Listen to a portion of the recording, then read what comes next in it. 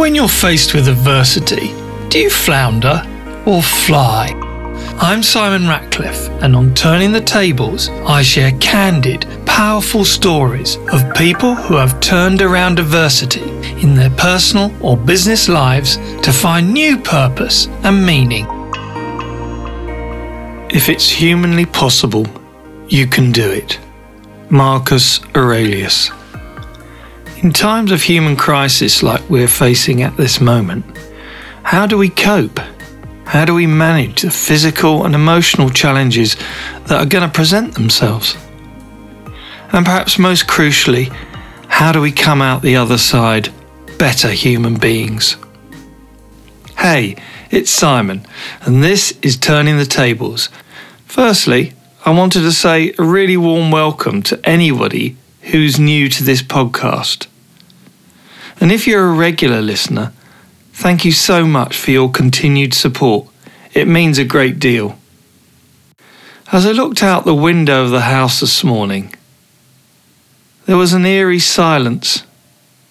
A robin flew down and perched on an upturned plant pot, preening and fluffing its wings. It was surveying the scene before hopping down and grabbing a worm, making its last gasp effort to disappear beneath the ground. It struck me right there, right at that moment. Life for many of us has stopped, and yet Mother Nature carries on. A strange reality has really descended upon us. Where do I start? Many of us will be at home isolating. Some will be part of the army of people who are trying to keep us functioning as nations. And some, of course, will be on the front line battling this new invader in hospitals and the community. One thing is for sure, and that is whichever situation you find yourself in, this worldwide crisis will challenge us mentally. Our sense of self, our relationships, our values, and even our livelihoods. I was thinking about publishing an episode reflecting on the learnings from my guests on the podcast so far. Now felt like the right time. And as an added bonus, if you missed an episode, you might hear something from my guests that prompt you to go back and listen to their episode. So here we go. Drawing on my own experience and that of my guests, I've identified 5 strategies we can adopt that offer some insight and practical advice on how we can make this time just a little bit less stressful, and even find some inspiration to help us come out the other side stronger. In the words of William Shakespeare, "Sweet are the uses of adversity, which, like the toad, ugly and venomous, wears yet a precious jewel in his head." If there was one residing message that has come through from all of my guests on this podcast, it is that the first and most important lesson on dealing with adversity is acceptance.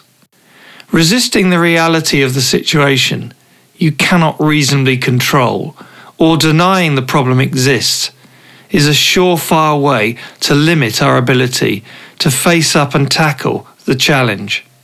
As people, we have amazing skills of resilience and ingenuity, but these skills and capabilities can't be liberated if we don't first accept the challenge facing us. Dr. Niall Campbell, in episode 12, my most recent podcast, made this point strongly about people facing addiction and mental health challenges. Recognizing that this is a thing, that this is an actual condition, not just in your head, some made up thing in your own head. This is a condition and you can treat it. And that is a huge step. That insight, there's still what we learnt at medical school, the clinical iceberg. There's more people out there with conditions than come forward for treatment, like the iceberg. It's only a tenth of it above the water or whatever. Most people mental health issues, don't do anything about it and don't want to for a variety of reasons. In the same way that many people who have high blood pressure, high cholesterol, all that, don't want to do anything about it. They're in denial, and therefore don't get things that are perfectly treatable don't ever get treated.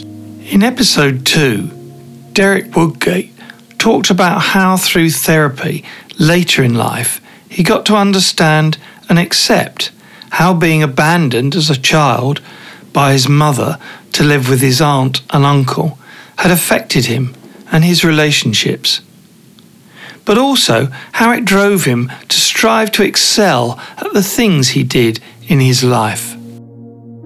Knowing who you are, right? That is the most important aspect of all this, with all the good and the bad, I mean, I now know that I had a whole life that was influenced, certainly probably 40 years of it, by abandonment issues and attachment issues. I wasn't aware of that, but no, because I think that one has to focus on those qualities and read those qualities. A lot of it's about, reflecting upon oneself and reading those qualities, both positive and negative, right? I mean, and adapting and being really adapt. I'm a futurist. I know how much this world changes. In my own experience, accepting the reality of a chronic illness and depression spurred me on to find a way out, which led me to discover a recovery program and a determination to get out of the situation I was in. In the early days, there was considerable denial going on concerning the coronavirus. But now latterly, with some people believing it won't affect them. This behaviour has, of course, led governments to take draconian actions, limiting people's liberties to force behaviour change. As anyone will know who has studied behaviour change or been in the communications business, behaviour change is very difficult, especially when you need that change to happen immediately. Dr. John Campbell, no relation to Niall, has become something of a YouTube sensation with over 500,000 followers and tens of millions of views for his daily vlogs reporting on the coronavirus. He's been a staunch critic of governments being slow to react and learn the lessons from what has happened in China and Italy. You can check out the link in the show notes. On a more personal level, Kate Rizzi, in episode 3, had to come to terms with discovering in her early 20s that her father was gay and her mother was an alcoholic. She struggled understandably with these realities, but once she accepted these facts, it had a profound and cathartic effect and drove her into education, and as she said, to become a born-again truth teller. The honest answer is I learned from an early age to look beyond the obvious, the surface level of life. And I was able to enter adulthood with a distinct advantage of knowing that people were far more complex than they might first appear. Having a father who was gay and growing up Catholic at the same time in the 1960s was a challenge. But understanding that there are nuances beyond my immediate grasp has allowed me marvelous opportunities that would otherwise have been ignored because they don't appear immediately sexy or cool. Growing up with a father who is gay and being raised Catholic in the 1960s was most definitely challenging. But it was also a really good flexing of a muscle that I would come to learn is called something like things are way more nuanced than they appear. And that awareness that was sort of in my development from a very early age has made life so much more interesting and intriguing, fascinating, and it's made me able to stay curious about myself and other people. And I really do appreciate that. In summary, one of my fellow podcasters, David Reynolds, from Seth Godin's Podcast Fellowship, put it well. Acceptance of a situation is not throwing in the towel. Yield, but don't give up. What realities have you been resisting that might be causing you anxiety and stress? What would change if you accepted the situation as it exists? What might you do differently? How can you adapt or change course to find new purpose and motivation? How do you look at a difficulty or a challenge? The second strategy I want to talk about is framing.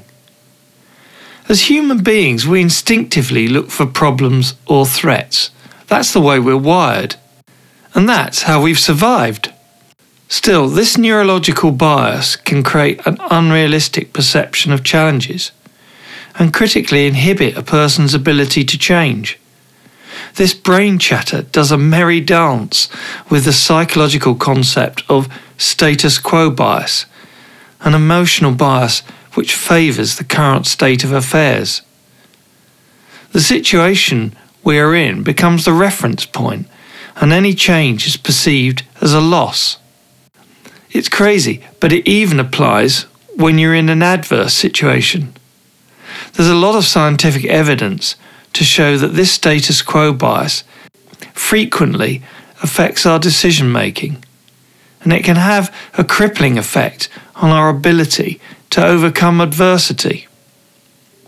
In my working life, I got to understand how framing can have a powerful impact on understanding why people do what they do. There was a great advertising campaign for a newspaper here in the UK that showed a skinhead with angry features, rolled up jeans and heavy boots running across the road towards an older man walking on the other side of the street. He leapt on the man, pushing him to the ground. The camera pulled back to reveal scaffolding planks falling onto the pavement where the man had walked. Situations are not always as they seem, and that can apply to the challenges of adversity.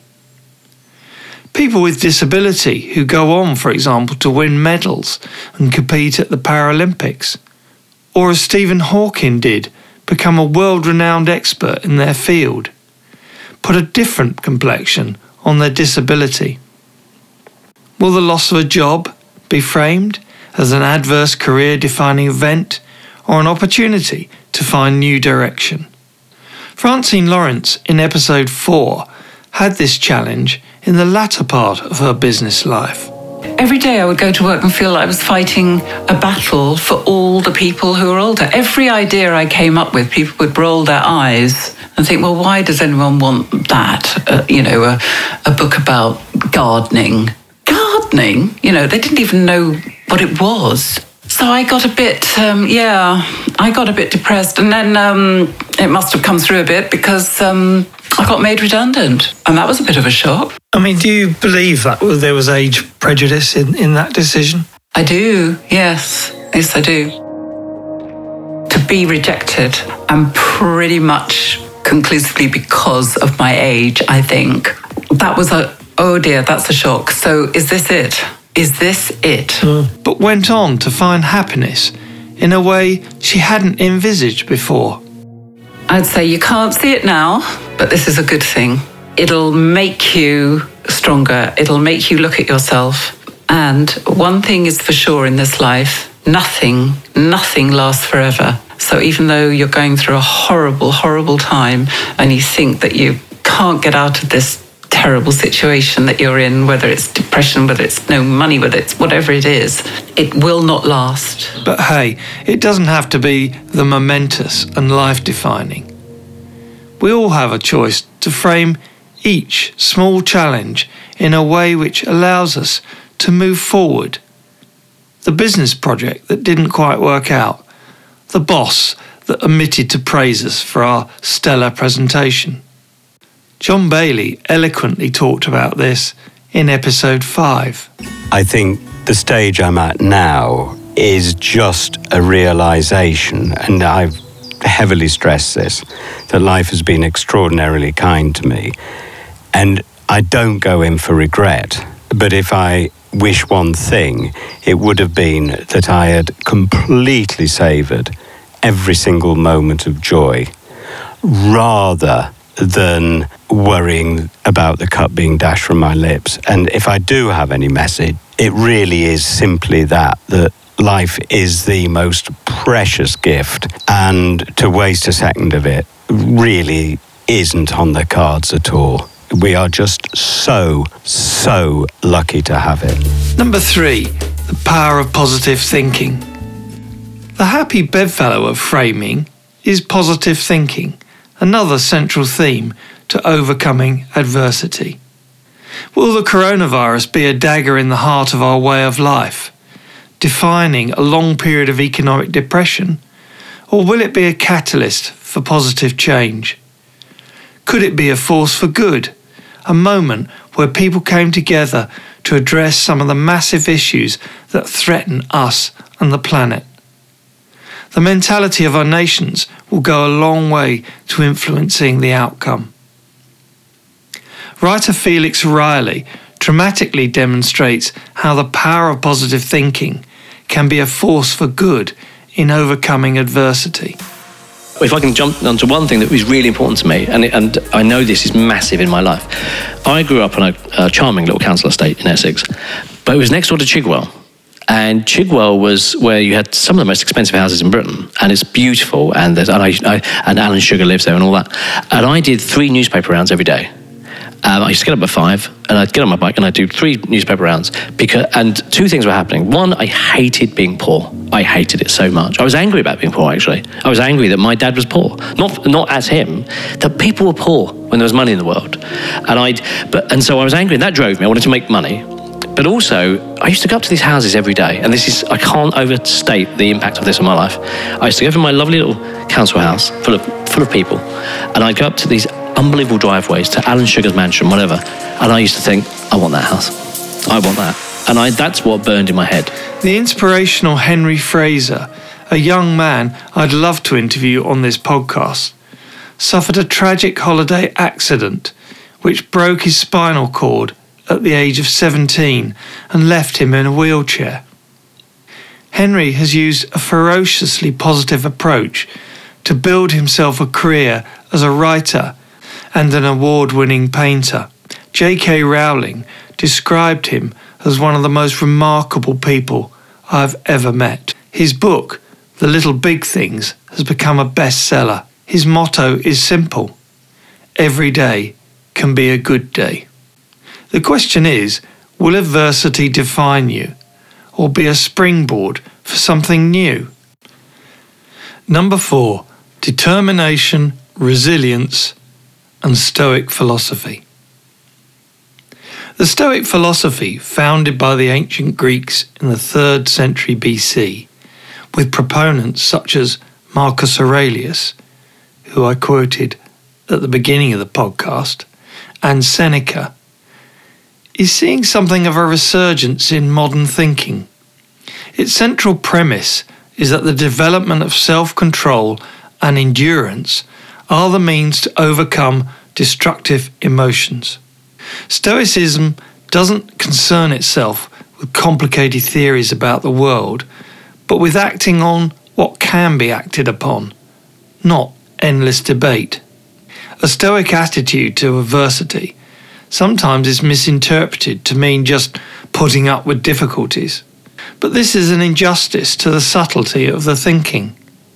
It is much more about the ability to focus in the moment on the adversity you face and to move forward with determination and resilience. A Stoic determination was brilliantly demonstrated by my guest Linda Hodgson in episode 1. Linda overcame this challenging childhood and prejudice against her as a woman and as a secretary to run multi-million-pound accounts for a global advertising agency. At each step where barriers and obstacles confronted her, she refused to give up. My feeling is that I had this determination to break down barriers, and it came from my childhood. And my childhood was, well, You know, often if you have children talk about their childhood in the 50s, you know, it wasn't easy. My parents were quite poor. We lived in a tiny little flat in London, a little attic flat. We had 3 rooms, a tiny kitchen, and we shared toilet and bathroom with another family. My brother and I shared a tiny little bedroom until I was 13, and my little brother still slept in my parents' room, and he was it was about 3 when we moved. So it was quite hard, and I took on a lot of responsibility. I was the big sister. My mother suffered from depression, I now realise, but she wouldn't accept medical help. I do remember one time when my dad tried to get her to go and see the doctor. But I realise now with hindsight that this is what was happening for her, because we were struggling in this tiny, tiny flat with little money to live on, and there was little opportunity to be rehoused. So I grew up with a lot of stress and anxiety around me. Seeing how these circumstances can affect everyone's well-being, I think made me start to think and gave me this determination to live a different life. And that's when that sort of feeling of this is not how I want my life to be sort of began to set in. Felix Riley in episode 11 talked about how his modest working class background had driven him to succeed with a great determination. Felix went on to be a comedy writer, a novelist, and a successful entrepreneur. You know, but actually, for the most part, 99% of jobs are very doable, or 99% of tasks are very doable. So I find that there isn't much mystery to the world, and I find that gives me a lot of cause for optimism. So I go into any task, think, well, I can do this. What's going to be hard about this? You know, it's just another task. So I think that's the big thing. So I just think life's not as hard as people think, and just you persevere. Perseverance is, for me, it's 90% of it. It is, you know. I mean, you're not successful. You're just not successful today, you know. But also make sure you understand what success is. You know, if you think it's money, bless you, but you're so wrong. You know, if you think it's fame, bless you, but you're so wrong. That's not success. But perseverance. The final strategy I want to talk about is something you might not expect: kindness. Kindness is, of course, not focused on ourselves, but focused on others. Difficulty, not surprisingly, tends to make us look inwards towards our world and our situation. Yet it is often how we relate to others that can be the route through adversity. In my interview with Michael Crawford, it was apparent that warmth and kindness were crucial parts of Michael's character as an actor and as a person. We talked about the charitable work he'd done over many years working with sick children. My charity's always been for children, that you look after kids who have less of a chance in their childhood than I had. Because you're involved in, I think it's... the Sick Children's Trust. I've been president of for 30 years. A little bit about that. Well, it supplies accommodation for parents and children who are having life-threatening illnesses, and they have treatment. They have treatment for their conditions, and they say they live in Oxford. They go to the Cambridge House. We have about 9-10 houses around the country that will provide free accommodation for a family, so that the family won't be broken up and the siblings can be together, so that they're not left out and separated for any length of time. The parents don't have to travel to Oxford from Cambridge every day to see their child, otherwise they're sleeping next to the bed. Yes. So it's something that I got involved with quite a ways back. And then I have my own charity, which is it's called the Michael Crawford Children's Charity. Yes, so we have people who will run for us in the marathon, and the rest I supply from my income. Doing things that slip through the social services that can't supply. Yes. Like you've got a family of 4 and one child can't join in and play. Yes. You make it that they can have a tricycle. They've got involvement in life, and the main thing that you have is love for those close to you. It's so vitally important. There are some incredible scientifically proven benefits that have come from acts of kindness. People over 50 are 50% less likely to die early if they do volunteer work, more significant than exercising 4 times a week. Neuroscience is confirming that acts of kindness find their way into the chemistry and structure of our brains. We can change the wiring of the brain through simple acts of kindness, becoming a habit in our everyday lives. Kindness is proven to improve energy, feelings of self-worth, and optimism. And by increasing oxytocin, it also helps to lower blood pressure and overall heart health. Not bad, eh? In the UK, there's been an extraordinary response to the plea from government for volunteers to help the health service in the current crisis, with over 500,000 people volunteering to help. The same commitment is happening around the world. This gives us real hope for the future. Following the collapse of the business she was running and the sudden death of her father, lawyer and investment fund manager Jane Murray in episode 6 questioned her values and life purpose. I mean, there is a period of time there's maybe about 6 months that I just really, it's very difficult to kind of pick anything out of. It was just, it's like you literally are putting one foot in front of the other and you're just dealing with things. So that was late 2015 that happened. And then in the middle of 2016, we had the Brexit vote in the UK and then the beginning of what turned out to be the Trump election cycle in the US.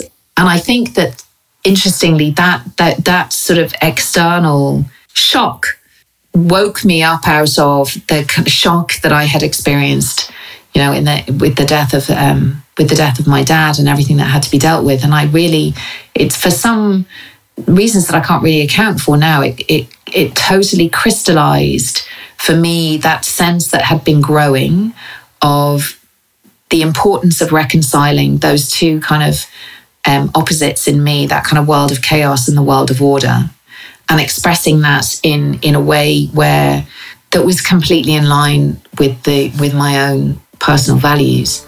Her renaissance came through the creation of a business fundamentally aimed at promoting acts of kindness.